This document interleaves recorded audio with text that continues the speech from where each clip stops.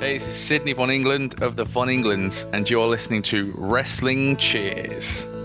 Taking your way in the world today takes everything you got. Taking a break from all your worries sure would help a lot. Wouldn't you like to get away? Sometimes you want to go where everybody knows your name, and they're always glad you came. You want to go where you can see that troubles are all the same. You want to go where everybody knows your name. And welcome back to Wrestling Cheers, where everybody knows your name, especially when you're British. This is Wrestling Cheers, where we like to talk about things going on in the Northeast Ohio independent wrestling scene. We preview shows, we review shows, and sometimes we even have interviews along the way. This is an interview with Sid Von England. I'm your host, Justin Summers, and Wrestling Cheers is brought to you by the Trending Topics Network and Midwest Territory. Please rate, review, and subscribe your ever listens to fine podcasts, whether it be Apple Podcasts, Google Podcasts, Stitcher, TuneIn, YouTube, Spotify, iHeartRadio, Pandora, Amazon Music, or Podbean, WrestlingCheers.podbean.com. Find us on Facebook, Twitter, and Instagram, Facebook.com/WrestlingCheers, Twitter.com/WrestlingCheers, at Instagram.com/WrestlingCheers. Email, if you so choose to desire, WrestlingCheers@gmail.com, and we have the merch store over at whatamanoeuvre.net. Like I said, this is an interview with Sid Von England, and we have him on the line. Sid, how's it going this evening? Hey, Justin, I'm doing, you know, as good as I can be. I just, I very recently got a new personal trainer, and his workout's been putting me through the ringer a little bit. So this is day 3, and I'm ice packed up while I speak to you. So I'm doing. How about you? Well, has he taught you how to drive yet? No, I think when the muscle relaxants kick in, I think it'd be too dangerous for me to ever learn to drive. So at this point, I think I should just use Eden as my personal Uber for the rest of my life. Yeah, that's one little fact that I happen to kind of remember from my interview with them.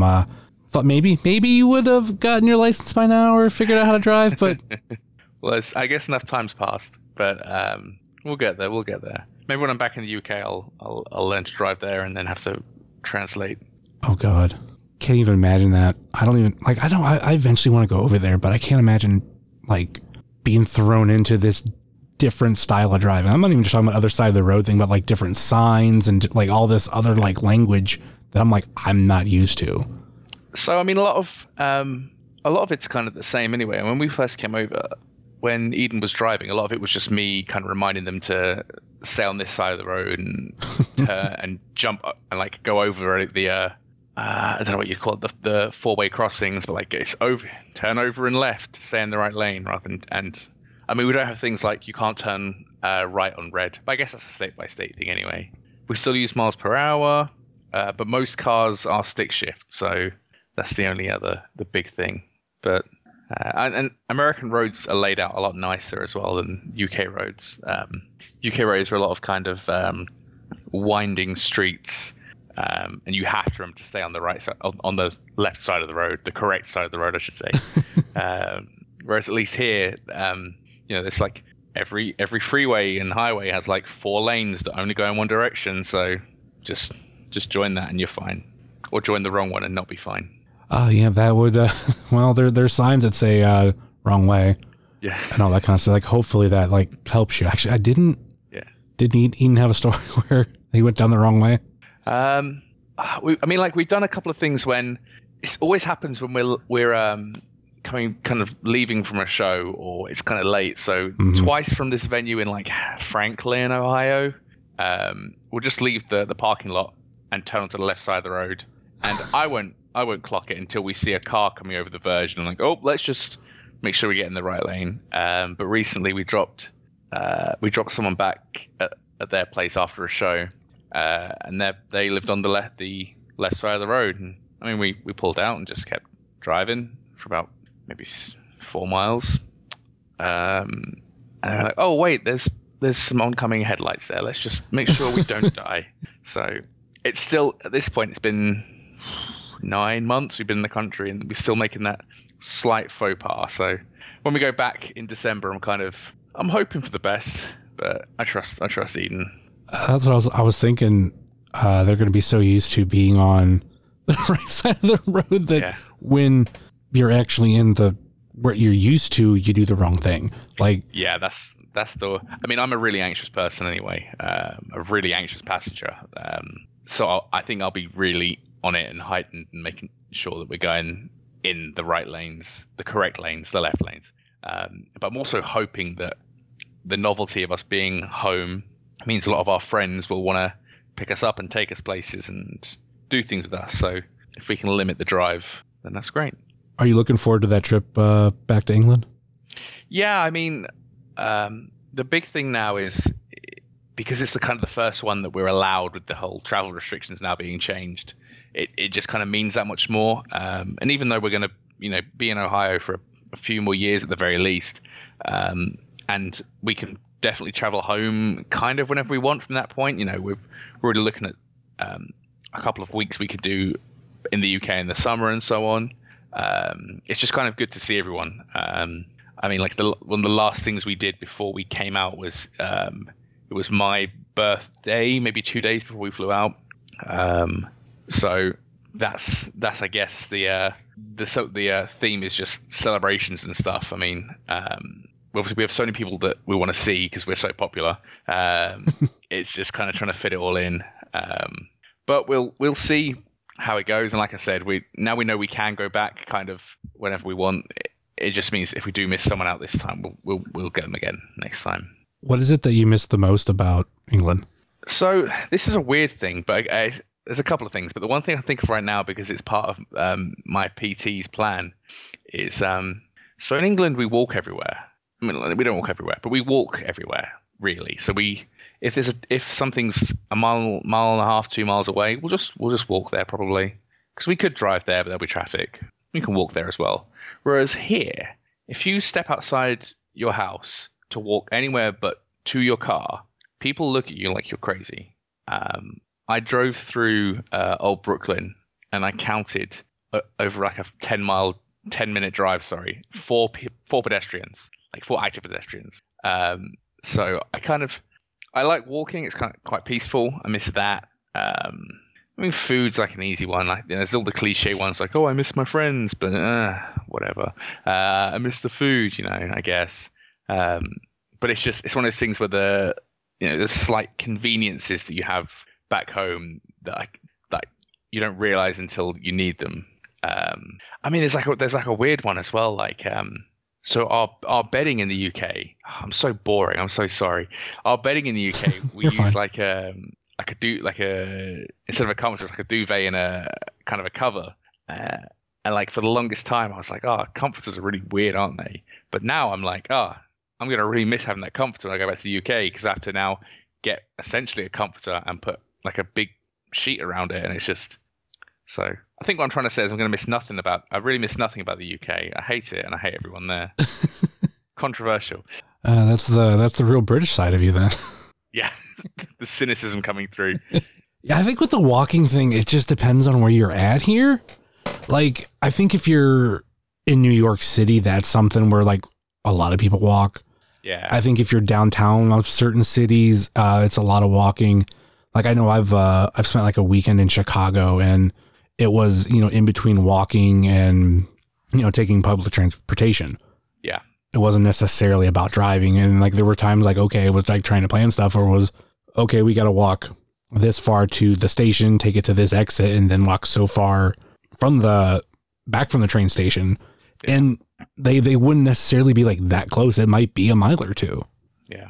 I mean, we have a similar thing with London, like with the underground train and stuff. It's sometimes there are people who do things on YouTube where they'll race the subway. They'll have a friend get on at one station and they'll walk to the other station just as quick a time. And it's one of those things where truly London is the ultimate. Do I want to walk or do I want the convenience of not? But it takes just as much time kind of everywhere you go. So I mean, when we lived downtown in Cleveland very briefly when we did move here. And yeah, just thinking about that, you're right. It's just that was such a busy area. I mean, that's where you have things like CSU. You have all three sports stadiums there as well. I guess it really is a busy place to be. Yeah, like even here soon I'll be going to, well, it will be technically the next Browns game, not the one as we're recording tomorrow, as in also the day that this should be released, but the next one after that we're going, and we're told that the only place our bus could get a reservation to park at, and like we're leaving at a decent time in the morning, is like about a mile walk away from, actually like a mile and a half walk away from the stadium. And like my first reaction was like, fuck, I don't want to walk that. Literally, I was looking at hotels that close to the area, like close to the stadium. Like, I'll just go there. But then, of course, there's the whole thing of the Rock Hall inductions are the same weekend, so that got thrown right out the window. Yeah. But like my first reaction was like, oh shit, I'm gonna have to walk that. But I think it's more of like not walking there, because walking there is fine because I'm excited. But after the game, yeah, because it's Steelers, right? Yeah, I mean, Browns discourse this week just because of everyone on the injured list. Grumble. But I mean, it is the Steelers, right? They are the worst team in the AFC South, so we'll see. Anyway, back to walking. Back to walking. Yeah, I feel like a mile is generally a manageable walk, but you're right. It's a case of, I mean, even if it's a win, right, and you're exhausted from having a fun time, and you've been eating, drinking and stuff, like that mile and a half walk it's just so unnecessary, and you'll get it when you get there. I used to when I was a kid, and I'd do go to concerts in London that would finish at 1 a.m. and I'd do like maybe they'd close half of the public transport after midnight, and I remember I'd have to walk maybe a mile to the next bus, which would then take me to a subway station that would then take me to a train station that would then take me to the train station in my town, but would then be a 45-minute walk home. And the grown-up in me now just wonders where I had the time to do any of those things. So I think I'm very much in the camp with you where I wouldn't want to walk an extra, because that'd be like an extra 15 minutes, maybe or 20. And then if you're feeling sluggish, and this is me talking after, how many steps did I do today? 7,712. Yeah, I hate walking. How many steps did you say you took? 7,712 today. I don't think mine's that high. I was at 6,321. Nice. Yeah, he keeps telling me to hit 10,000. I'll do my best. He won't listen to this anyway, so it's fine. I'll tell him I did 10,000. It'll be fine. He won't check. I don't know if I've had to have done 10,000 steps, because I haven't started looking at that until recently. Like when I got my new job, it's like I drive shorter distances, but I'm in and out of my truck a lot. So those steps like just add up. Yeah. And I've looked at it more now because I'm like, oh, like I can actually see like how much more I'm exercising and not even like trying to, and like how much more, because like using like the Apple Watch and everything, I'm now like on my feet just a whole lot more. I'm burning a lot more calories. So I've actually looked at that, like where I've gone back to like days from my previous job, like how many steps did I take this day? Okay, now how many did I take today? Oh, that's a big difference. It's like for me, I mean, when I was back home, any job I worked was me on my feet all day. So I think if I ever went back to look at those, a year, 2 years ago, or 2 years ago because COVID, they'd be like double what I've done now. But now I spend so much time doing next to nothing kind of at home. It's all work from home stuff now that, I feel like any opportunity I get to like even just step outside and maybe walk between rooms makes all the difference. So I imagine it's the same with you and taking those extra moments. Yeah, it's just like a bunch of little bursts of walking adding up all day. Yeah. So I think that's the other part of it, of like not wanting to walk that mile and a half. I think even too, like I think of like after AIW, going from the Odeon to that after party, And like I walked, I was maybe up that hill. Yeah, I was like halfway up, and I was like, "Fuck this!" Like I still went the rest of the way, but I was like, "Fuck this! This sucks." And it is that incline. Like, I mean, we every time we go, we forget to bring like a change of clothes for going out essentially. So when we've been, we basically leave the Odeon, drive home, drive back, but all the areas closed off on a Friday night, so then we have to park further away than we normally do, and then walk all that distance to the Odeon, then up the hill. Again, where do I find the time to do these things? Why are we walking everywhere? Maybe I'm wrong. My analogy about no one walking anywhere is just a load of shit, isn't it? Really? Well, I think like depending on where, like I said, where you are, it's like if I'm going to go a mile from where I am right now, like at my home, I'm going to drive. Yeah. But if you are in like more of a city where I think it comes down to like parking, like, yeah, that's true. Being able to park a lot of cars in some of those areas is next to impossible, or it's like very expensive to where it's like, yeah, it makes more sense. Like, oh, if I got to go a mile down the road to, go to the store, I'll just, walk that mile. Yeah. I know another place that I experienced like that, like walking up like that hill and just feeling my legs burn apart. And I believe you guys have been there, the Cleveland Zoo. Yeah. Oh, because that's weird. I think it's such a small incline, the entire thing. And it's all hills when it's not.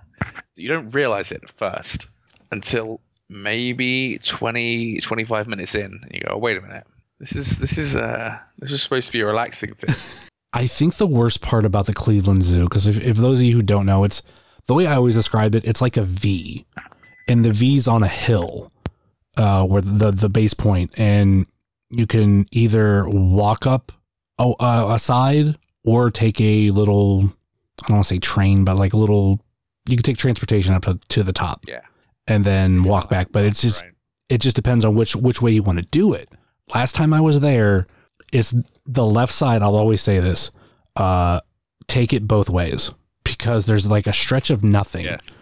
And I decided, because we were kind of in a rush, because actually we had to get to Wrestle Rager, trying to make like a day of like being in Cleveland.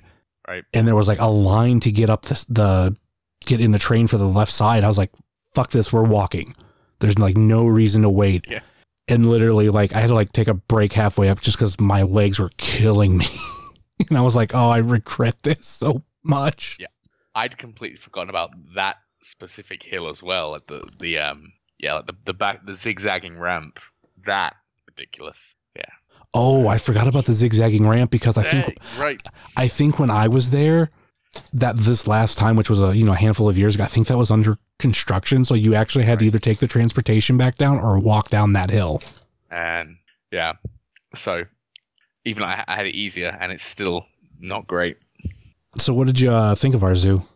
So when we went, it was, I don't remember when we went. I think maybe it was July or August, but a lot of the exhibits were closed, which was kind of a surprise to me. The zoo itself, size-wise, is great, and there's, in theory, there's a bunch of good exhibits. It'd just be nice to see them all next time. So people tell me one of the other sea, I don't know if it's Columbus or Cincy, has a really nice zoo as well. So I guess at some point we'll compare and contrast. But it was fun, and we live kind of close to it now anyway. So it's it's somewhere that we could spend our time. That's somewhere I could walk to, I guess. They might be talking about the Columbus Zoo. I think there's a Cincinnati Zoo. I'm not 100% sure. There almost has to be, but I might be confused with Jungle Jim's department store, which is ridiculous if you've ever been there. I think I've heard of Jungle's. Is that the one with the train going through the top? That's the one, yeah. Yeah, I just seen a TikTok about it. Yeah, it's a crazy place. The guy bought, I guess it was a monorail from one of the Disney parks or something when they were not constructing them, and just put it in a parking lot and then built like a giant store under it, I guess.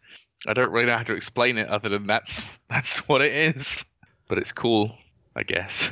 But no, Columbus does have a pretty good zoo. That's cool. I thoroughly enjoy Cleveland. I don't go to zoos a lot because I feel like it's mostly the same things. So you have to like Right. space out when you go. Like obviously go to different ones. I love how Cleveland is set up like that V, and Columbus is set up. I don't know how to describe it, where there's kind of a center area, and then there's like little, I want to describe them as circles, because basically when you walk through everything, it's like every circle around the center is themed, and you'll walk around that particular track or whatever, look at whatever is fitting into that theme, or whether it be like aquarium and kind of that area. But like you can see the zoo in your own way. Yeah. Like with Cleveland, and it just depends on whether you go up or down each side. And then I always say like, I don't like it. I've only been there once. I believe the Pittsburgh Zoo, I swear it's basically one circle. Like you just start and you either pick which way you want to go. And yeah, it's like you're going to see the zoo in one form or the other, and it's just going to be forward or backwards. This is our story that we want to tell with the zoo, and you're going to enjoy it our way. Yeah, pretty much. But I do like Columbus's. I think the first time I went there too, we went in November, and I mean, granted, like some of the stuffs was closed, or just like animals, I should say, weren't out. I mean, they weren't necessarily closed, and there wasn't snow out, so it was enjoyable to be there. But also we went in the middle of the week, so like there was next to nobody there, so it was like kind of peaceful. Yeah, I think we went just outside of the summer vacation, so that there were no kids there. It was nice and quiet, but then I guess that's when the exhibits were also not open because there was no one there. So, but I think it depends on the zoo.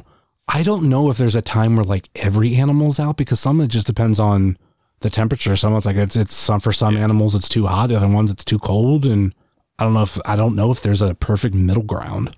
I mean, like the good thing is a lot of the indoor exhibits they have were open because I guess they're acclimatized properly.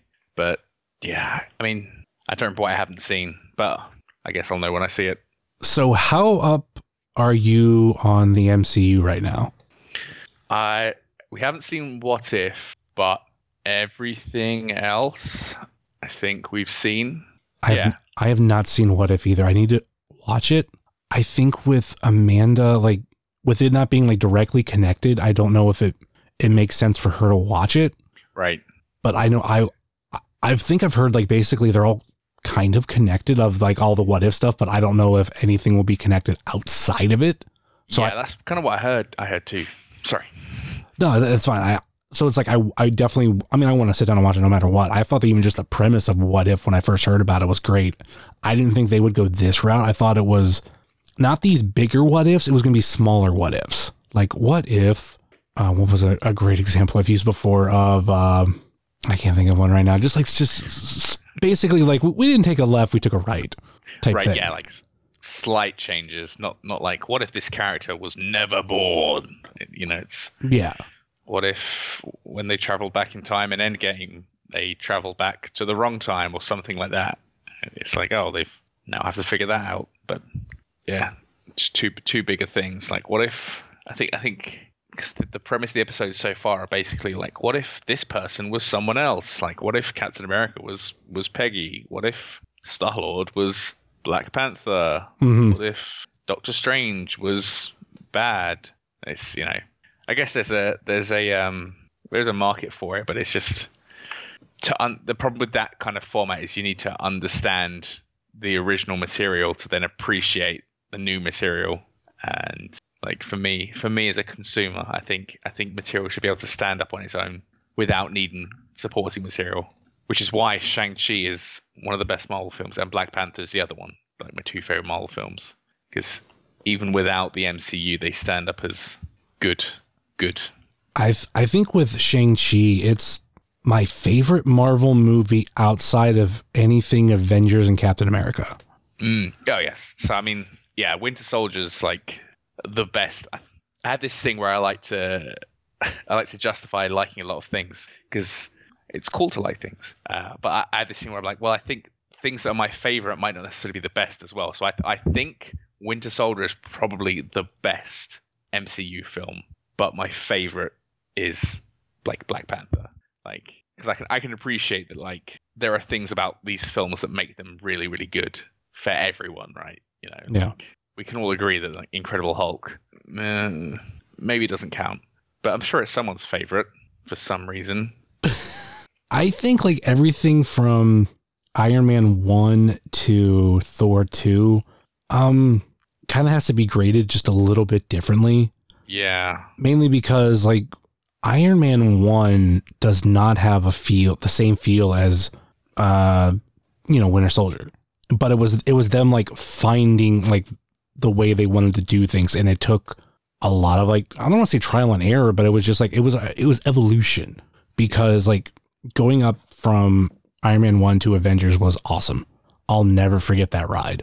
And then they were like, oh, we have to pivot out of this, and they knew they wanted to go towards Thanos, and Thor 2 and Iron Man 3 were they're what? They're films. I look at them as they've been served as filler, but like for kind of like stuff you would need later. I mean, maybe that's writers going back and picking stuff from, but it like takes some valuable things from them. Or like I look at Iron Man 3, it was Iron Man going through post-traumatic stress from Avengers. So like it was like his fallout, like stuff he had to deal with. And then with Thor 2, that was when they first officially mentioned the Infinity Stones. And like that was started to be the pivot, because everything after that was kind of started to concentrate around that and tell the bigger story. So like, are those going to be on people's, favorite MCU movies? No, normally those are like towards the bottom with the Hulk. Yeah. But they served a purpose. And same thing with Ultron. Like, I remember for me, I think I said when that movie came out, I'm like, this just feels like the prequel for Civil War. Like that's what we're really waiting for. And as great as that movie was, I mean, it kind of what Ultron seemed to be, but I will give them a lot of credit. They've pulled a lot of stuff from that, and they were able to tell a better, bigger story for like a lot of the stuff afterwards. Yeah, because that's the thing is we'll never know if, because that's part of what makes especially Endgame so great is just the callbacks, and it's the whole rewarding your fans for paying attention. It's it's the other flip side of the coin of media being able to stand on its own. Is it should be able to stand on its own, but you should also reward your viewers for paying attention and caring, right? Like everything in Endgame that is a callback to something, just it's great. And even things like in Shang-Chi with the callback in there. I mean, Shang-Chi is relatively new, so spoiler free. But with that, it's such a minor callback. But like again, if you've not seen the film, okay, doesn't change anything. It's still just a piece of the story. If you have seen the film, it's incredible. It's such a good moment and such a good beat. But again, we wouldn't have necessarily got that without a lackluster film in the MCU. I'm hearing some good things about Eternals, and that's kind of I don't want to say surprising. It's just a lot of people are going into this like, oh my god, like this might be the first bomb. But I'm like, we said the same thing about so many movies. It's like going back to Guardians of the Galaxy. Like, I don't think Eternals is going to hit like Guardians did, because there was just so many like great things coming together for that movie. But I think one of the things I've heard, like it's not necessarily spoiler related, but like it also doesn't feel like an MCU movie. Like it's going to explore some different elements, which that's kind of what Shang-Chi did. And that's like going back to like just like watching Shang-Chi in the theater, I was getting real excited of just how different it felt, and like going into a more I want to say like a Chinese history, but like doing like a little bit more to martial arts and everything. I'm like, oh my god, like this is so much fun. Like this doesn't even have to be a MCU movie. Like it feels like an older new age kung fu movie. Yeah, and that I think it's what I hoped for going into it, is that it was going to not feel like a superhero movie, and it definitely didn't. It didn't feel like an MCU movie at all, and I think that really is what made it so good. Again, the same with Black Panther, I mean, even though it wasn't massively reviewed well, Captain Marvel as well. Captain Marvel, it doesn't feel like a typical MCU movie. And I think like we were saying about when you have that kind of midpoint that's bridging between the phase 1 and phase 3, there's so many, also known as phase 2, there's so many of these things that it's almost formulaic because, we need to do these things to make the films work because that's kind of what worked, because we've found ourselves after trying loads of stuff in phase 1, and then when they realized that there kind of isn't a formula because people are different, superheroes are different, and they just lent into this idea that they can go whole ham in solo movies they can make it completely unique to the character. Like Ant-Man is incredible because it's a heist movie, because Ant-Man's a small-time criminal. Great, that's what you want. Whereas I think if they played Ant-Man off as a good guy needs to save the world to get the girl, which is the kind of formula of superhero movies, it wouldn't have hit any of the beats. And again, I'm not saying that Ant-Man's blown anyone's socks off and it's not topping many people's lists, but yeah, it does a good job of just being itself unashamedly. And like I feel like Eternals is going to do that as well. Like you said, it's probably not going to hit like Guardians did, but Guardians had the 80s nostalgia, had the color palette was so unique. It was the first kind of foray into space for Marvel as well, because Asgard doesn't really count. And I think as long as Eternals manages to not fall into the trap of being like anything else, I think it'll be really good. I'm really excited for it. I'm interested to see how the power creep's gonna work and how strong they're all gonna be compared to the MCU, the other characters in the MCU. But if we're getting Kang the Conqueror, I guess. Yeah. Anyway, that's all ahead of itself and speculating and rah rah rah. I just want a Silver Samurai movie. That's all I want. The movie that I'm looking forward to right now the most for the MCU is Doctor Strange. That just got pushed back, I think, 2 months. But everything that they've built a lot into that movie, so it feels way bigger than others. And we still got Spider-Man in between that, which is going to add to it too. Yeah, again, those are two where Doctor Strange just feels like a fever dream. Like everything just feels weird and it's perfect because he's Stephen Strange, and just I was surprised about the whole pushback. Number one, that pushed all the dates back, but I'm also very excited for Spider-Man because it obviously ties so heavily into Doctor Strange, and there's and we can speculate that WandaVision is going to tie into Doctor Strange quite a lot too, and possibly Loki's going to tie into Doctor Strange. They've ticked off a lot of they've set off a lot of light bulbs in so many people's heads that at this point it'll be interesting to see what does get paid off, because there's every chance that Spider-Man leaves us with more questions, and there's every chance that Spider-Man solves everything, and then we never get the strange WandaVision or the strange Loki crossover that seems to be on the cards. I mean, I thought it was confirmed that Wanda's going to be in Doctor Strange. Yes, I know she's on the poster at least, but I mean, I have ideas in my head about how Spider-Man's going to be resolved around changing timelines and what that means for. I mean, Scarlet Witch is a Nexus being, and so technically she shouldn't be affected by anything if there are any changes in time. And well, I mean, again, the comic book speculation of that. But I go ahead. I was going to say, I think that they potentially pushed it back just to space out their year. There's part of me that thinks some of the times that these movies have been pushed back, they just threw it there like, whatever, we'll deal with it later.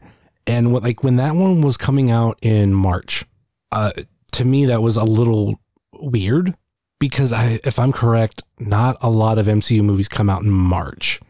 No, I feel like Black Widow in April was a weird one anyway.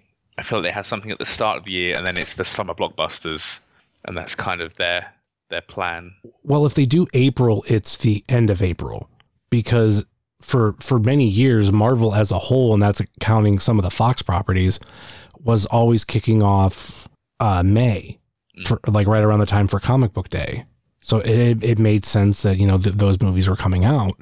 And then when they moved Infinity War back, or up a week technically, that started a trend of like, oh, like we'll come out in April now, like end of April. We'll start off the summer movie season like a week early. And then like in the summer, they would have like an additional one in the middle. Right.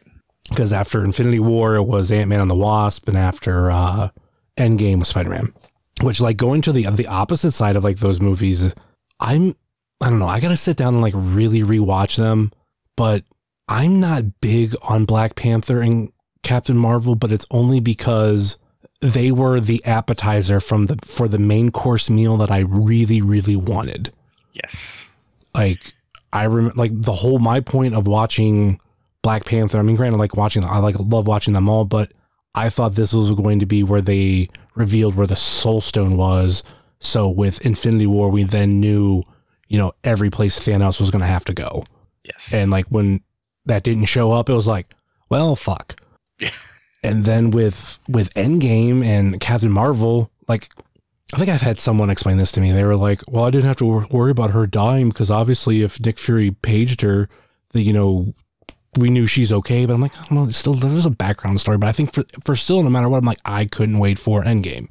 Like, yeah, I love Thanos. Thanos is like one of my favorite characters of all time. And literally like Infinity War was just the Thanos movie. So I loved it. And when they actually did the snap, I was very happy. Yeah, because again, like with Ultron especially, Ultron serves such a huge purpose in the comics, and for him to get the one movie treatment kind of is a bit of a disservice, and it kind of made me worry about Thanos. But then Thanos got his appearance in the post credits of, was it Civil War? No, he was in the post credits of Age of Ultron. There we go. Yeah, and then he gets his 2-movie cycle as well, and and he's still a threat in other movies. They still discuss what he did across other movies. Like they really gave him kind of what he needed to, because he's such an important character to comic history. Like the Infinity Gauntlet comics are like some of the most popular comics of all time. I think the cool thing with Thanos too, the build of just even going back to, he got the end credits for Avengers, and then he got an okay size role for Guardians of the Galaxy. And then we go fast forward to Age of Ultron, where that was the final do it myself. And then we don't really see him until Infinity War, but it was still, they didn't fast track anything. They didn't try to shoehorn it. They really let it build, and they built so many stories alongside it, with it. And I think that's kind of where DC fucks up, because they don't have the patience to tell these stories. Like even, phase 1 of like do that whole build up for the Avengers. Like they made sure like everything was in place to have it pay off, and then to have a bigger payoff. Like, all right, let's do a Thanos story and we'll build it from there. And yeah, it took a lot, to the point of to where we got to Endgame, and we got to, hands down, one of my favorite movie moments that I've just being in the theater for, was Avengers Assemble. Like just everybody coming back, and that's years of movies and being invested in these characters. If it was, something done early on, like why would you care that all these characters were dusted and coming back? Like, no, we had to get invested into it. Like, again, the whole rewarding your viewers for what they've seen, and you're right. It's Marvel did this great job of making you care about every character as well, and it's not even the main characters. I mean, characters like Wong is such a fan favorite despite being a comic relief character, and he is such a big part of that. I'm just thinking through like Valkyrie, just all these little bit part characters that are just appearing, and they all get their moment at that one final battle. And like, how are they going to top it? How are they going to top it with Kang? And then how are they going to top Kang inevitably with who are they going to top Kang with? Galactus? Yeah. Phase 7. I mean, the way that the MCU like tells stories is, and this is just the way I've perceived it, is they like set a benchmark, and then once they get there, they widen the standard a little bit. They make it bigger. And I feel like that's like where we are now after, like, cause really after Endgame, I was like, how the hell are you going to top this? Oh, we're going to do some TV shows. something we've never really done before. Well, they have, but like we're going to put them into the universe. We're going to put the big stars in it. We're still going to do movies, but we're going to get you like invested into these shows. We're going to make them appointment viewing. We're only going to put out one a week, but you're going to still love it. I mean, that's what they did with WandaVision. That's what they did with Falcon and the Winter Soldier. That's what they did with Loki. And because of like everything they've done with it, and they've taken a lot of the stakes and the concepts and making it bigger and bigger. Like we didn't just come right out the rip and then go, all right, multiverse. Like they've done a real big way of building for it, even like technically teasing it with Far From Home. Yeah, like because even then it was a case of they've built so much suspense at this point that you expected. Because when was Far From Home? 2000 was that 2019 or was it 2020? Either way, 2019 because I saw it in the theater. Yeah, by that point, we're talking 2 years ago. At that point, that's when we were already considering, we're gonna split things off and have all these other characters, but the universes come in. That's a real thing that we've now alluded to at this point in time. We're now sat in a position where possibly 2022 is when there'll be that payoff, because we don't even know if there will be a payoff in the new Spider-Man film. Like, there obviously there's the things that the Alfred Molina, Doc Ock and stuff, but just because he's there doesn't necessarily mean that he's Tobey Maguire's Doc Ock as well, and all this. And I feel like there could be a lot of bait and switches. And I mean, have you? And again, I don't know how spoiler free we can be, but have you seen that non-Marvel property film? Yes, I'm probably spoiling. Yeah, right. With that as well. I feel there's so many bait and switches going on right now. But it could be me and my wrestling fan brain. That's just, think I just see Vince Russo all over this. Because you're right in that they've done such a good job of building up to these things and teasing them and planting all these seeds that they're going to have to pay off eventually. But for every time they don't, it just makes it mean that much more. And like they're adding like just new concepts and everything. Like everything with Shang-Chi, it sounds like everything we're going to get with Eternals. And obviously, even Loki added a bunch of actually everything. Like a lot of these the Marvel shows have added like something new to where when we like whatever we get to officially the next big thing, like there's just going to be so much. Yeah. And that's one thing I love. And I thought the rumor even coming into this particular phase is they were going to have like 3 different big bad guys, but they were going to be like, one was going to be more Earthbound, the other one was going to be space, and then I forgot the third one might have been Quantum Realm. I could believe that, because actually that's another aspect of this whole thing, the Quantum Realm with the next Ant-Man too. The other, because I was thinking about this because I was trying to figure out who the possible kind of earthly villain could be, and I was just thinking because they're very clearly setting up Secret Avengers, like I think without explicitly saying Secret Avengers at this point. Yeah, I think that's the Earthbound one. Yeah, because it'll be Julia Dreyfus will definitely be something to do with that big bad, because they've pushed her into enough things to make you realize she's not all good. But I don't know, Marvel movies make me think too hard. And even with that, like we got all these these movies that have come out since COVID, or usually the TV shows too. Like this has been jumbled. Like the first thing after all this wasn't supposed to be WandaVision. WandaVision was supposed to be later, and we were supposed to see her in Black Widow first, and then later see her in Captain America, or I should say Falcon and the Winter Soldier. But instead we got it reversed. Yeah, and it still works. Oh yeah, like it's like the pieces of the story they're telling. They give you just enough information. But every time they don't give you the same information twice. So everything you find out is new information with all these pieces of media. Like everything is being told for a reason. I mean, I thought we were going to get Fantastic Four in WandaVision. I don't know why I thought that, but for the longest time I thought, this is going to be when the Fantastic Four appear, just as recurring characters or side characters in this in this crazy show. Like, I mean, WandaVision for me as well is so one of my favorite TV shows of all time is Dirk Gently's Holistic Detective Agency. They did a couple of seasons on Netflix, which is all weird and wonderful if you've not seen it. And the first 3 or 4 episodes of WandaVision really gave me heavy vibes of it. Not because it's a show that's set in different time zones, but it's kind of a show that's kind of set in this not alternate reality, but it's holistic. So it's things you can't really see and things that are weird and wonderful happening around you. And it was a bit of a mystery with WandaVision, and I was really attached to it.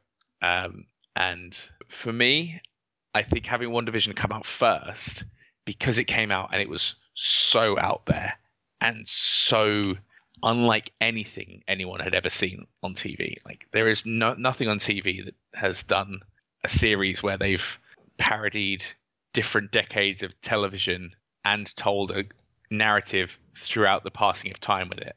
Nothing's ever done that. And I think because they released it first, it definitely had way more impact than if they'd have put, Falcon and Winter Soldier out first, which is essentially a 6-hour Marvel film. Yeah. Not that's a bad thing. It is just a 6-hour Marvel film. So yeah, the fact that it's technically the wrong order is a very good thing in my mind. Even going back with WandaVision, not even just parodying like all those TV shows, but there's also all the inside references to the properties, like of like the comic Vision, the comic Scarlet Witch, or even like obviously like the big one when they get the X-Men version of her brother. Like, yeah, ridiculous. And again, the format of it being a weekly recurring serial and not like an instantly consumable thing. I mean, it's now obviously for people, but where it's released, it's such a good cliffhanger to leave people wanting more. And you can only do that medium. You only tell that story in that kind of medium. Because if that was released as a Marvel movie, you'd know who it was within the next 25 minutes, whereas you had to wait 7 days and 25 minutes to find out who it was. And yeah, so much. There was that. I mean, obviously, Speed and Wiccan being a part of it. The West Coast Avenger body, being created, and yeah, just all these things that just, again, more suspense. Just good TV. Kind of to change topics here. Yes, please do. I mean, we could talk MCU forever. Yeah. But what was it like being a wrestling fan in England? Because the one thing that I always hear, and it seems to be a thing, I just don't know I don't think we could do the same thing, is the fact of like, if you want to watch anything live, you have to stay up till pretty late at night. Yeah. So I could give a brief history. So I don't really remember what the first thing I saw was, but the first thing I remember watching was the Triple Cage match with David Arquette. Okay. That's the very first thing I remember from wrestling. So we had, if you want to watch wrestling live, you'd have to stay up till 1 a.m. It was on a premium sports channel. WWF was on a premium sports channel. WCW was on like a semi-premium cable channel, but it wasn't live. You could see it on the following Friday at like prime time or something like that. So WCW was super easily accessible. So I'd basically never watched Raw, but I used to get by watching things like Metal and Jacked and those shows that are on Saturday mornings, Shotgun and all those kind of things. We used to have the big four were free on free TV. So we'd have, in the UK, there's like 5 free TV stations, channel 1 through 5. And channel 4 had Rumble, Mania, SummerSlam, and Survivor Series completely free, just at 1 a.m. and with ads. It was really weird format. So the staying up to watch wrestling when I was like 7, 8 years old. I remember, again, staying up to watch wrestling when I was 9 years old. I watched the Royal Rumble 2000, which had the Miss Rumble contest in it with Mae Young. So that's burned into my 9-year-old memory. But yeah, watching anything pay-per-views live, it became a thing. I mean, like wrestling was cool in the UK until about 2002, and then it wasn't. And then when I was maybe when I was like 14, 15, kind of getting back into wrestling. There was like 2 other kids in my school that were really into it. So we'd watch it. We'd go to one of their houses. We'd watch wrestling till 1 a.m. and just sleep. I don't think since I was maybe 20 years old, I've watched anything live other than the big 4 and maybe a couple takeovers. And with those, I watched them on a call with a friend of mine. So watching wrestling at 1 a.m., not something great. But TNA was huge in the UK. TNA was ridiculously huge in the UK to the point where, like, the reason I became a wrestler is because of British Boot Camp when Rockstar Spud won the tournament. So again, another thing. Sorry, we had like a fight. The Fight Network had a channel in the UK on premium cable TV. But they had a bunch of old school indie wrestling. So for me, that's how I got into Ring of Honor, CCW, AIW, Full Impact Pro, like a bunch of indies, but also had a bunch of UK indies, including Spud. So when I see scrawny little Spud getting signed to a TNA contract, I was like, man, it's time to do that myself. So I did. And then more recently, as far as like indies in the UK go, there was like a real surge of indie wrestling in the UK about the time that I started, like 2012, 2013-ish. And it's because Progress Wrestling started up, which is where I trained when I began. And then English football fans, like soccer fans, are a different breed of people. They're very loud, obnoxious, drunk. So what happened is all the people that were like my age who watched wrestling decided they wanted to get back into it, but this time they were of drinking age and they were loud, obnoxious, and drunk. So wrestling became super cool in the UK again in like 2012, 2013. And everyone was going to like live shows and stuff like Progress, Rev Pro, ICW, all these kind of ones. And kind of WWE was a bit of a, not a dirty word, I'd say, but like it just kind of wasn't what people cared about. And like there was this kind of underground wrestling movement in the UK. And then NXT UK came along, and now there isn't a huge underground following in the UK anymore. And I don't know if that's just because of COVID, to be honest. But I think because a lot of the talent kind of got signed to NXT UK, UK now is in like rebuilding process. So give it a few years. When I go back, there'll be a huge homecoming for me. So yeah, it does seem like that. NXT UK really killed a lot of the momentum that was going on over there. But if history can repeat itself, you had a lot of stuff like on the independent scene over here of WWE signs up all these big names, but then some bigger names end up taking their place. Yeah. Or I should say some names who will become bigger names take their place, and it just starts to be a cycle. And I think when basically you kind of get rated the way that you were, that the UK scene's going to take a hit, but eventually they'll come back.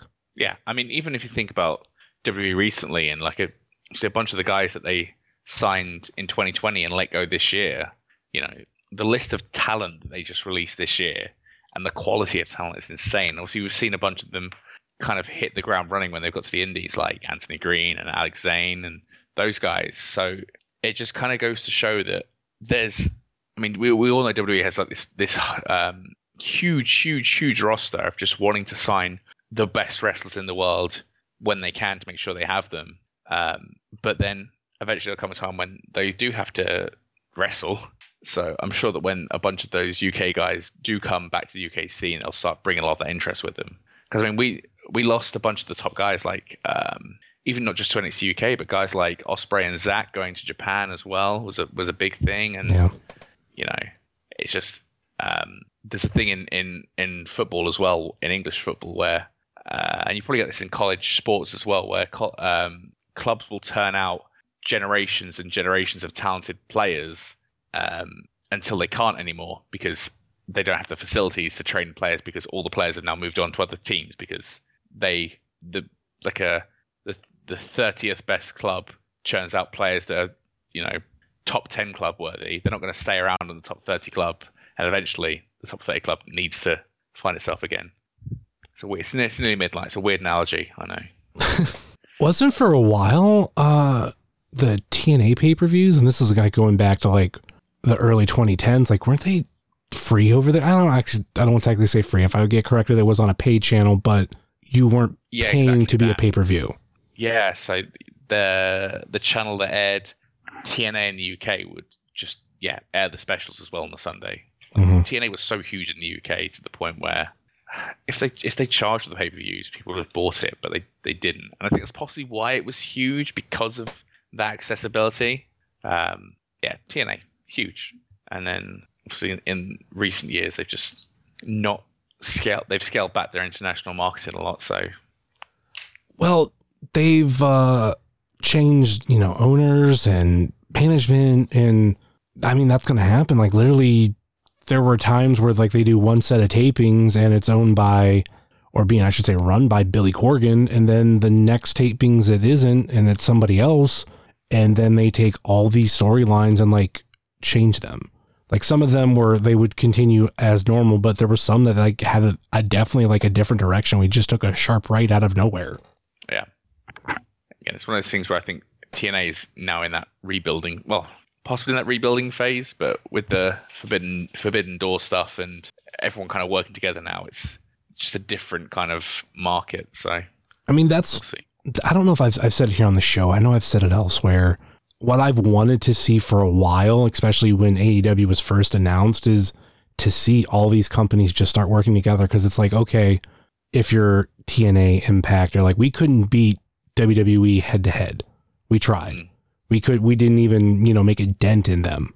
But if we take all of our assets and put them together, not to say like we're going to form one company, but we find a way to battle them as a unit, that could do some damage. And like, I don't necessarily think we've seen 100% that, but if you would get to where that Forbidden Door is just kind of anybody can pop up anywhere, like almost going back to the territory days, I think like that adds like an element that obviously isn't new, but is fresh because we hadn't seen it in a long time.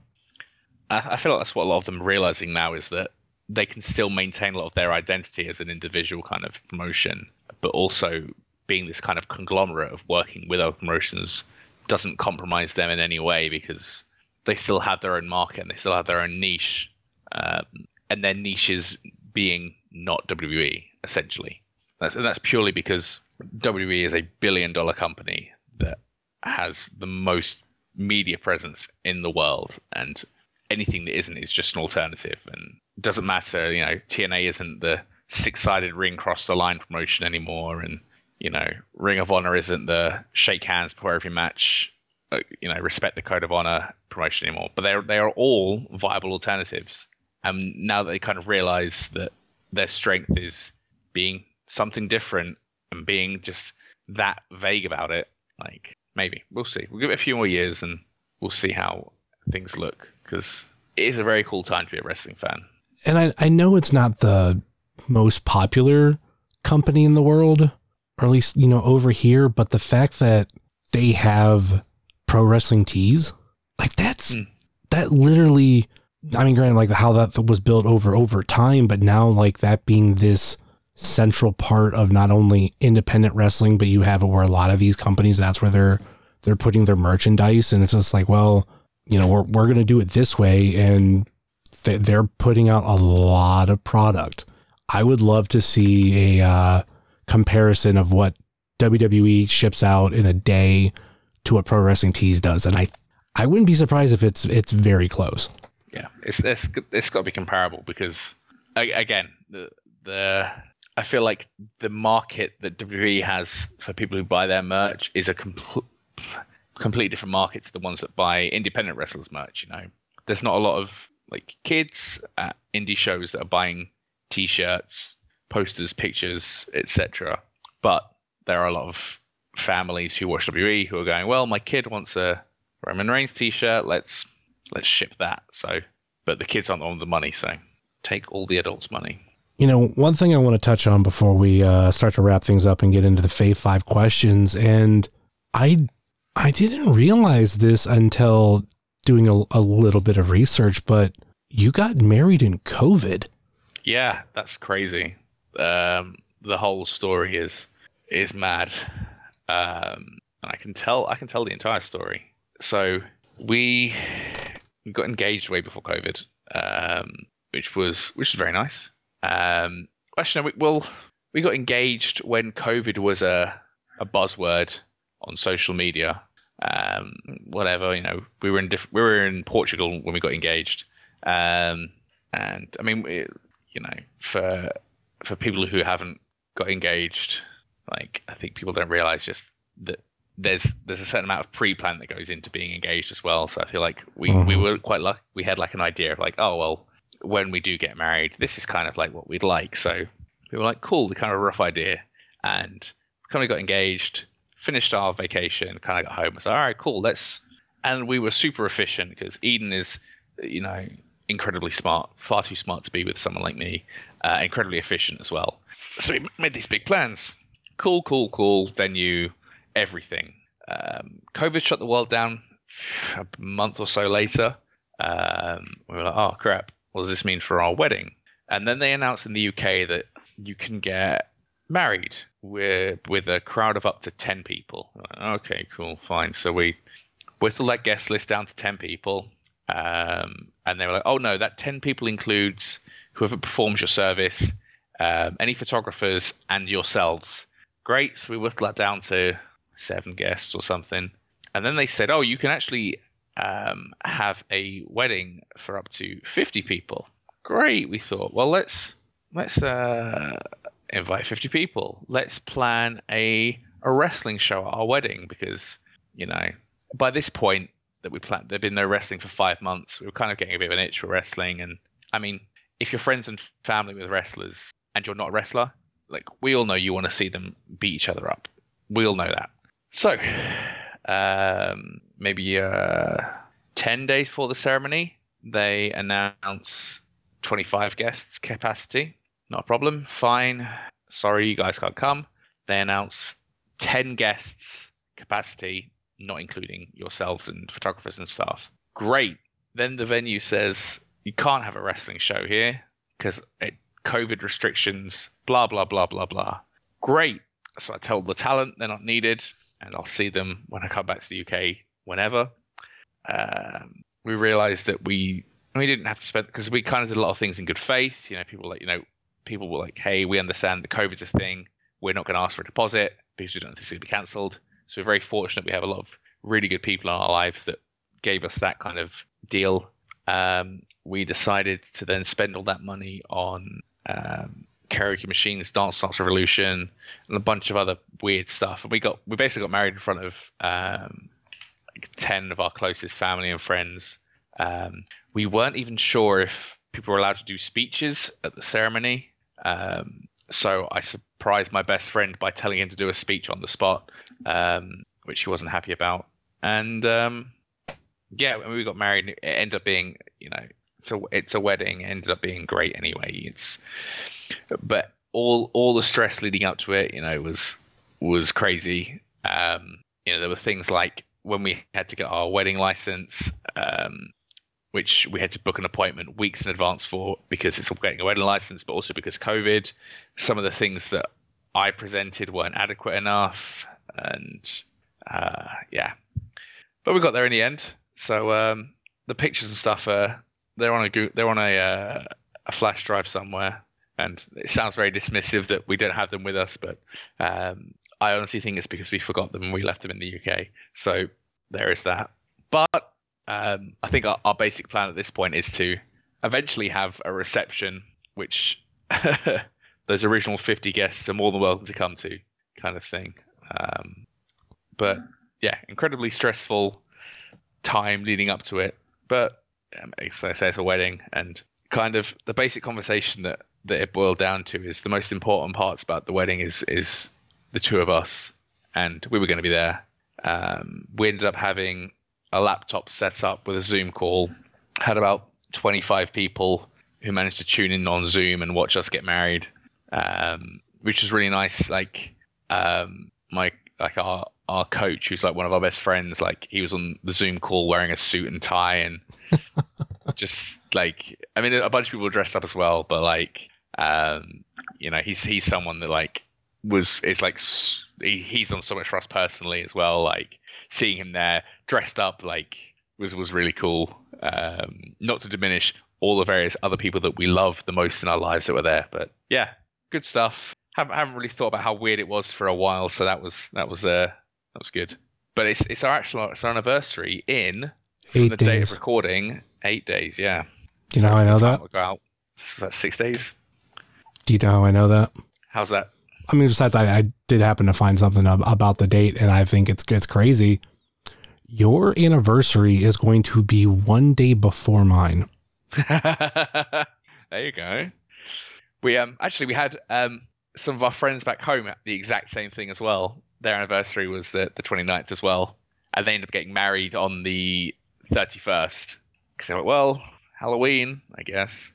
So there you go. So now I'll remember that. So I'll wish you guys a happy anniversary as well. You'll have to wait till next year because I got to get married first. Oh yeah. That'll be in 9 days. That's how I know, because I know the 1 day difference. I'm like 8 days. Yep.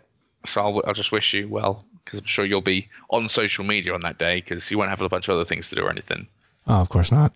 That's the other thing that just I didn't realize is just how busy you are on your own wedding, and there were only 10 guests for us, you know. Oh yeah. So I'm sure you'll love it. I'm sure you'll have a great time. Yeah, I'm kind of just waiting for everything to be over type thing. Yeah, that's a big part of it as well. It's I guess, do you have like just like stress and worries about going in, and just, even though I'm sure everything will be fine, it's just a case of when it's done, there's nothing to worry about anymore.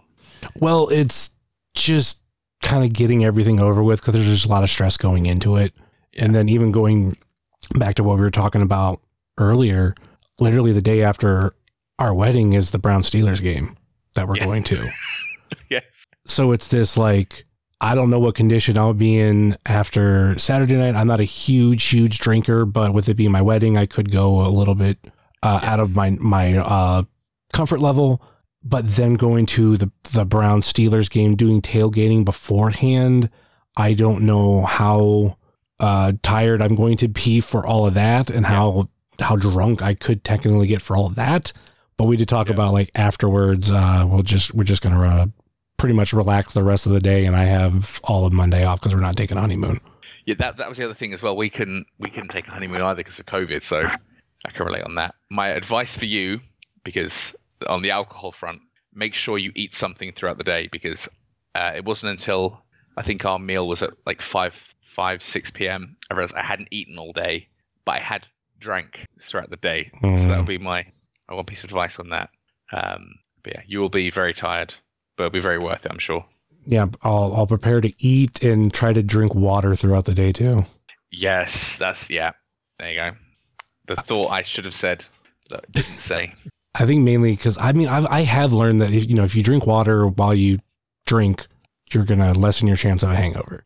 Yeah. So there was weirdly, like, I don't remember where the quote's from, but I know it's from Chris Jericho. But he says his favorite thing to drink is a vodka orange juice with ice cubes, because the water in the ice cubes stops him from getting a hangover. And it kind of, I was like, oh yeah, drinking water will help. Why have I never realized this? So for everything he's done for wrestling, and everything he's done since wrestling, and everything controversial he's done, Chris Jericho reminded me to drink water. So thanks, Chris. I don't know how old that is from him, but I know also from Chris Jericho, because I technically listened to one of his books. He talked about, at least at that point, and this was 2015, I want to say, when I listened to the audiobook. So whatever book came out around that time, he talked about drinking vodka and water, and he called them yeah boys. And he would, if that's all he drank, because he drank alcohol with water, he was fine. I'll try that next time. Maybe because it's vodka, so it doesn't taste great anyway. But that's what's preventing me from ever drinking it, because I'm like, oh, that kind of sounds interesting, but I understand it's watered down vodka, but it's still vodka. Yeah. I don't know if that's what I want. I'll try and let you know. All right, let's get into the Fave 5 questions. Hey, this is Booker T, 5-time champ, and this is the Fave 5 questions. Now, can you dig it? All right, let's start off with question number 1. How do you like your steak cooked? So it depends on the steak, I guess. I mean, like if I had a choice, I like thin cut steak for like a cheesesteak. That's how I best like steak. But I mean, otherwise it's medium. I don't know if you guys have a different word for medium steak here. But No, I think I'm hoping that's worldwide. Yeah, it's yeah. For me, Between rare and well done. Sorry, go ahead. yeah, between rare and well done, then you have medium rare and medium well. Yes, there you go.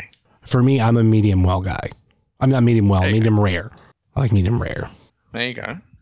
Yeah, it depends. Sometimes if I've been there before, I'll be happy to get it a bit more pink. If it's a new place, I'll always get it medium. I think that's kind of how I am with basically medium rare. And it's got to a point where I just kind of stick with it to where I don't know how good you're going to cook a rare steak. So I'm just going to take a precaution and say medium rare. Yeah. It should just be one. Yeah. Complaints. Yes. Question number 2, and this kind of goes with something we talked about earlier. MCU or Star Wars?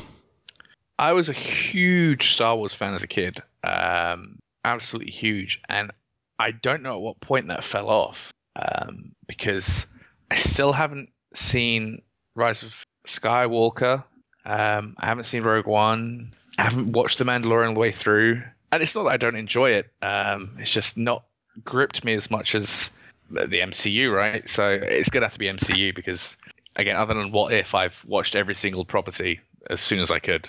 Yes, for me, Star Wars is just something I could never get hardcore into. Like, I didn't watch the original Star Wars movies until they did a re-release in the 90s in the theaters. And the only one I seen in the theater, which was technically the first one I started off with, was The Empire Strikes Back. But later I went back and rewatched the other 2 on VHS. Yeah. Liked them, was somewhat into them, but like there was never that connection. And for me, like when it came to like sci-fi stuff, I could never find a great connection up until literally the first episode I ever watched of Doctor Who, which was Christopher Eccleston's first episode, because I just decided to start from that first season of that run and fucking fell in love. And I actually did feel a connection where I'm like this is my sci-fi. It was never Star Wars, but I can watch it. It was never Star Trek, and I could watch kind of it, but I don't know. I definitely didn't sink into it. But with Doctor Who, I felt it. Do you have a favorite Who episode?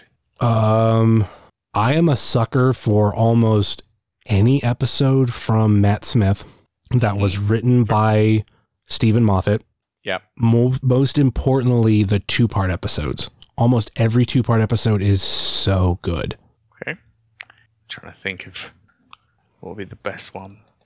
It's not an episode, but Time of the Doctor, I think, is great. The thing that I loved about that was because that was the 50th anniversary episode. Yes, it's Christmas special. Or no, Christmas special was Time of the Doctor. What was the Day of the Doctor? They did that. Yeah. Yes. They did those 3 episodes in a row, technically, of like Blank of the Doctor. And I got it mixed up. Yeah, the Regeneration was Time of the Doctor, but Day of the Doctor, yeah, that one. Yeah. So good. Thing that I loved about it was simulcast at the same time around the world. So like everybody got to, like if you were watching the TV at that time, like we all got to live it. Yeah. And then a couple of days later, I went to go see it in the theater in 3D, and it was like that's when those paintings looked really cool. That's very cool. Did you figure out a favorite episode for you? I mean, mine's. Everyone says "Don't Blink." Is like, I mean, that's like the go-to popular one. I mean, going with what you said earlier, like that's the like one that like can stand on its own. Like you don't have to watch any episode of Doctor. Like I've always heard that's the litmus test for people. If you like it enough, go back to Eccleston and watch it. I guess maybe Fires of Pompeii is a good one as well. Yeah.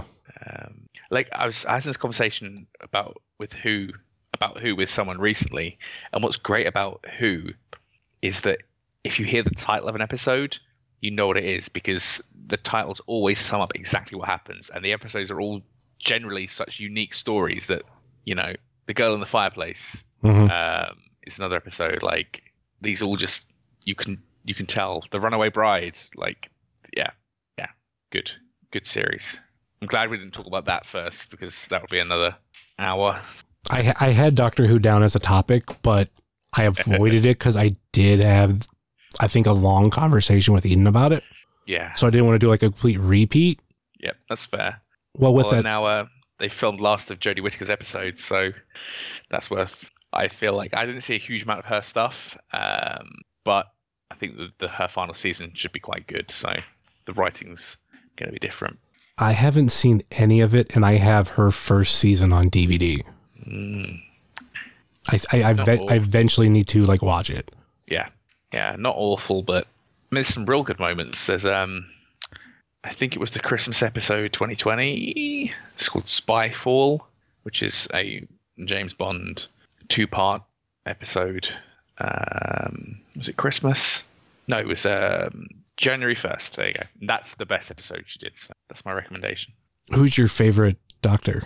I think David Tennant or Tom Baker. Tennant because was the Doctor that definitely hooked me as a fan. But Tom Baker is also such a big figure in like British TV and comedy. So like he's just, everything he's done is because of his work on Who. And even though like I've not seen everything he did, I just appreciate the episodes I have seen with him in. Yeah, I have the smaller version of Tom Baker's scarf on my desk. Very cool. But for me, it's Matt Smith. Yeah.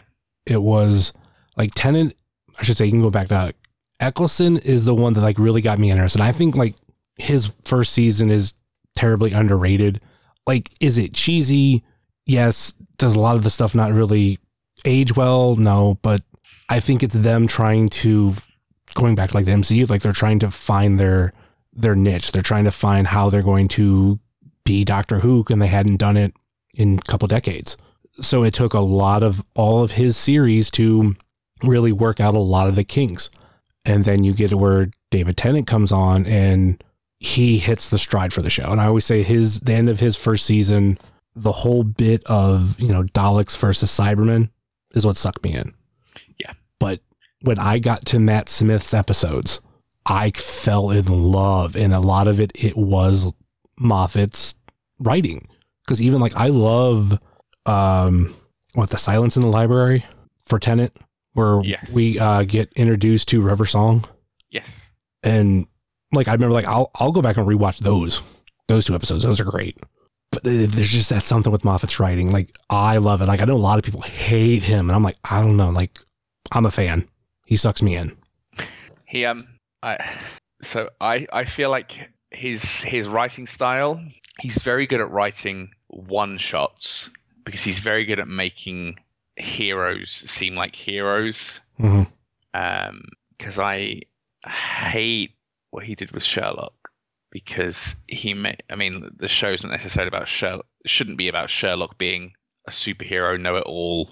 Everything comes together because I say it. But with Who, you can kind of get away with it because he's an alien who's lived for thousands of years. It's kind of fine. So especially his stuff on Sherlock I dislike, but again, he's very good at making. I think if you look at every Who episode individually that he wrote, they're all good one-shots. So, and another great episode, Van Gogh. Oh goodness! So, we actually a couple of years ago went to Amsterdam and visited the museum in Amsterdam. And the two of us immediately said, "Wow, this is just like in Doctor Who." Even but it really is. It's like they being in that museum. The way then thinking back to how they captured his character and his story just in that hour-long episode is really, really good. And I mean, and also stories of real human emotion. Stories of depression are like that. Like Iron Man 3 as well. Like they're stories that need to be told, and when they're done right, they're so good, especially the episode.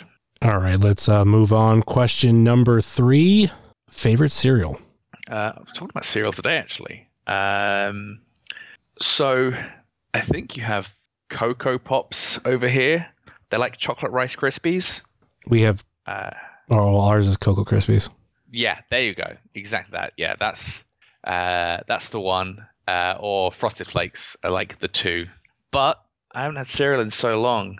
I used to be the kind of person that would go through a box of cereal over a couple of days, especially when I discovered how good almond milk and oat milk are with cereal. And then I'd spend more money on buying nut milks and cereal. But yeah, I'm a big sweet fan. Those would be my tied for first. What about you? Any recommendations? I'm a huge fan of Golden Grahams. Oh, strong contender actually. And they're like kind of going with it. There's I think they still have it out. It's by Post. It's a s'more cereal, and it's basically that sounds great. It's Golden Grahams with Cocoa Puffs with marshmallows.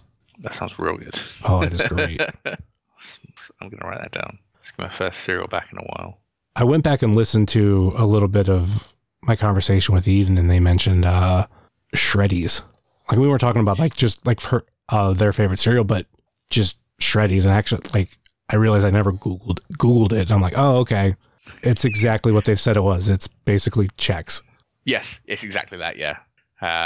Yeah, Chex. I'm not sure if Chex is frosted here, but you'd have, sugar coated Shreddies that's another good one. Why don't we have that? Because I don't think Chex is sugar. Like it's just like depending on like what the cereal itself is supposedly made of.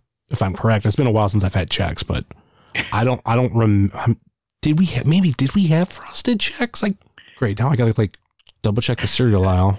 I mean, I've had Chex Mix quite recently, and I know the Chex in there is unseasoned. I guess that's the word for it. But that's because everything else in the bag is for the flavor. Yeah. All right. Question number 4: pancakes or waffles? Pancakes every time, on the basis that every waffle iron I've ever owned has not been my friend. But also pancakes. So the UK pancakes are crepes, just real thin. They're crepes, real thin, and then you top them with whatever. But I do love American style pancakes. Like that's even before we came over here. That'd be the way. And when I was really into trying to get into shape for wrestling as well, like protein pancakes was everything. Every big muscly bodybuilder on YouTube was posting. So I'd get into the thicker pancakes and the fluffier pancakes, and yeah, they just hit the spot. And let's see, question number 5: coffee or energy drinks? I'm a massive caffeine fiend. So I don't drink a huge amount. Oh no, that's a lie. There is energy drinks in every door of the car in case I need one on a road journey. So my weekends are full of energy drinks, but I probably drink more coffee because we tend to hit up Dunkin' a couple times a week. And so I'll just have a large coffee that'll take me a day to consume because American coffee's super, well, Dunkin' specifically is very sweet.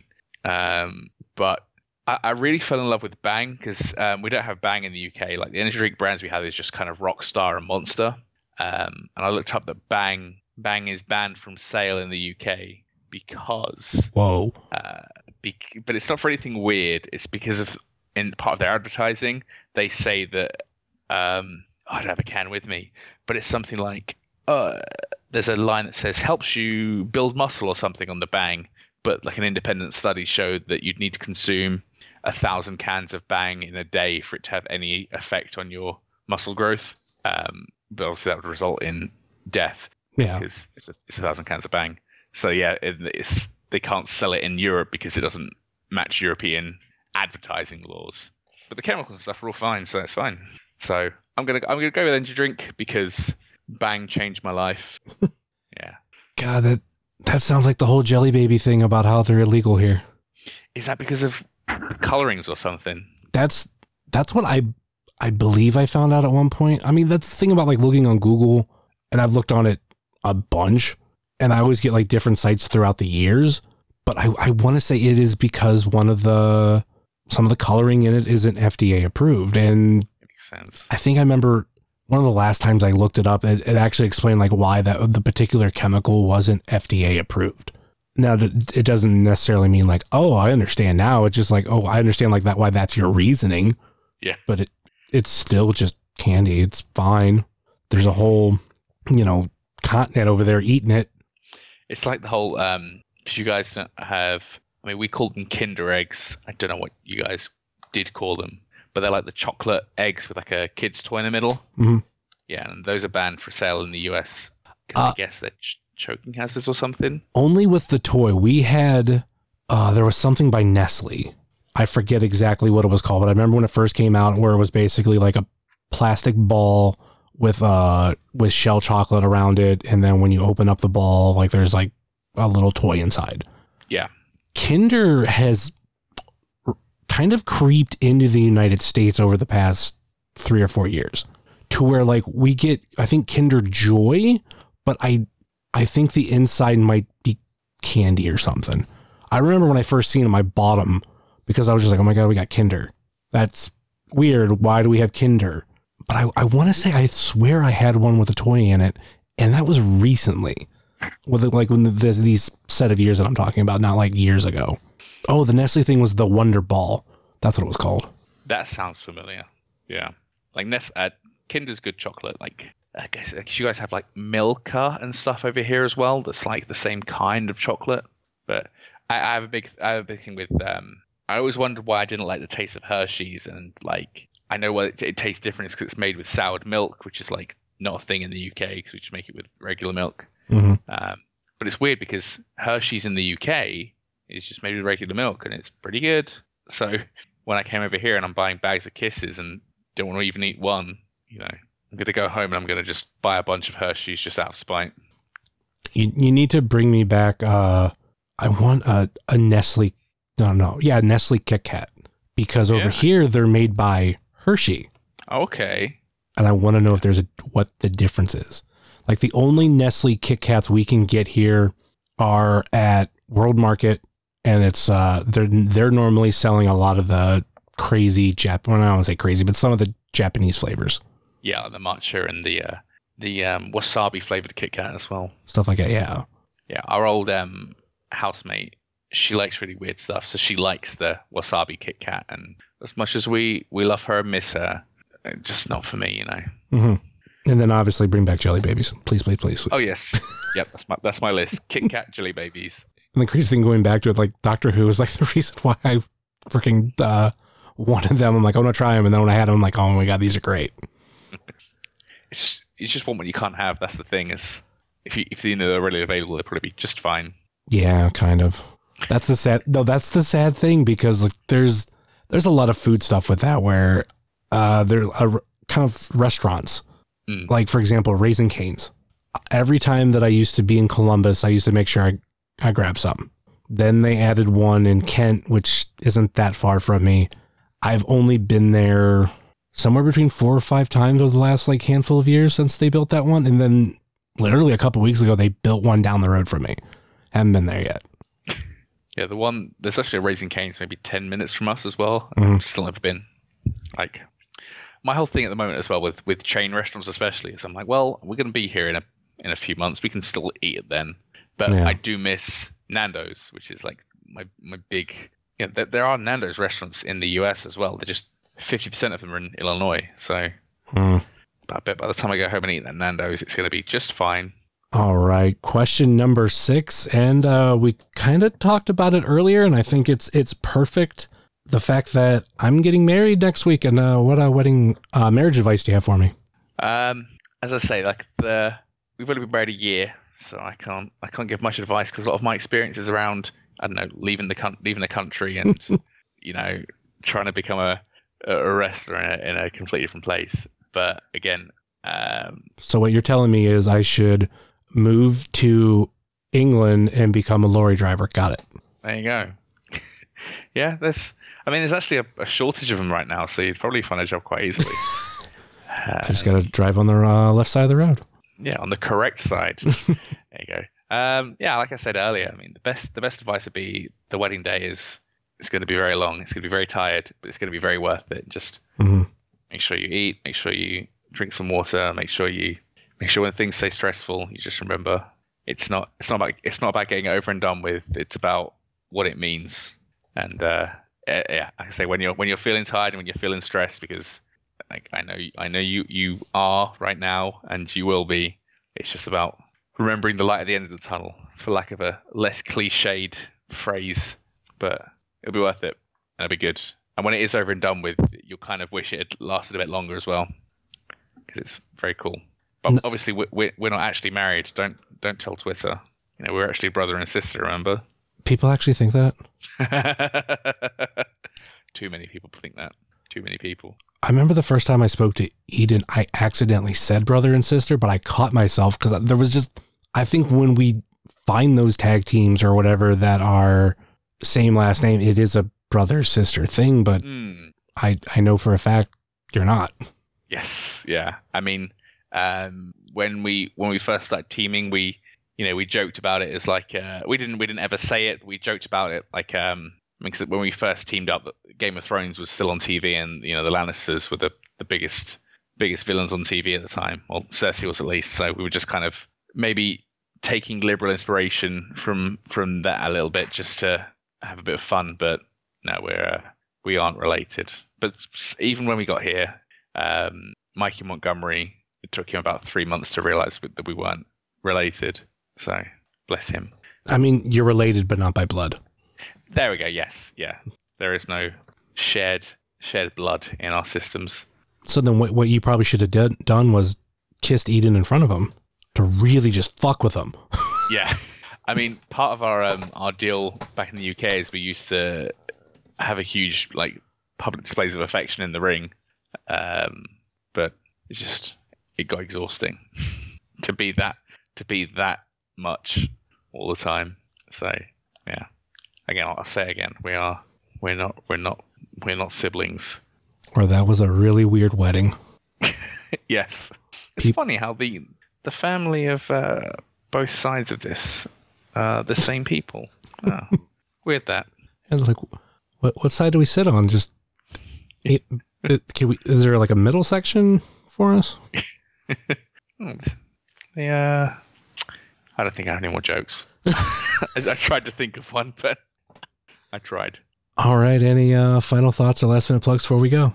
I got nothing to say, nothing to add. I think. I mean, thank you for having me. It's always a pleasure seeing you and speaking to you. So I'm happy to do it. I say it's midnight and I'm quite tired, and I wish I could be addressing you under less tired circumstances. But I'll thank my PT Kingsley for that. It's his fault that I'm like this. So, and as far as upcoming apps, just half-priced apps at Applebee's. That's all I got. How about your social media? Oh yeah, you can find me everywhere at Sid Von England. Don't go digging through the media tweets, and that's the good place to be. And help you get above 2,000 followers before Riley Rose. Yeah, please do. I've already got a big head start on Riley Rose because no one likes Riley Rose because he's Irish, and everyone knows that Irish are just not very good English people. That's controversial right there. I'm not taking it back though. I'll fight them. I'll fight them all. And of course, you can find myself at jsummers330 on TikTok, Twitter, and Instagram, much like you can find the show on Facebook, Twitter, and Instagram. Facebook.com/WrestlingCheers, Twitter.com/WrestlingCheers, and Instagram.com/WrestlingCheers. Email, if you so choose to desire, WrestlingCheers@gmail.com, and we have the merch store over at whatamaneuver.net. Like I said at the beginning of the show, please rate, review, and subscribe your ever listen to this fine podcast, whether it be Apple Podcasts, Google Podcasts, Stitcher, TuneIn, YouTube, Spotify, iHeartRadio, Pandora, Amazon Music, or Podbean, WrestlingCheers.podbean.com. Check out our friends on the Trending Topics Network, such as All Beer Inside, Eurovision Showcase, and the Spanish Announce Table.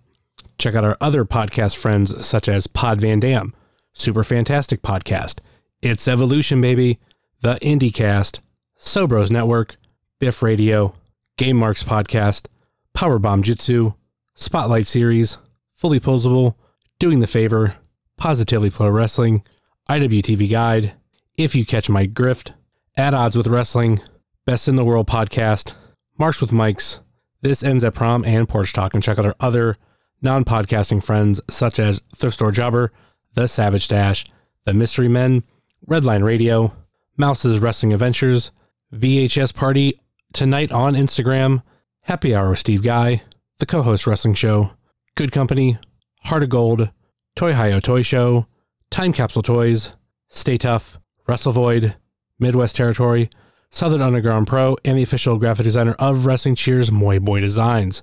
Before we go, allow us to announce our special promo code from Smokin' Jay's Barbecue. If you're making an order with them, I believe this might be in person, give them the promo code CHEERS, save 10% on your bill. Now, that will do it for us here on Wrestling Cheers, where everybody knows your name, especially when you're a bloody wanker. Later. Wow.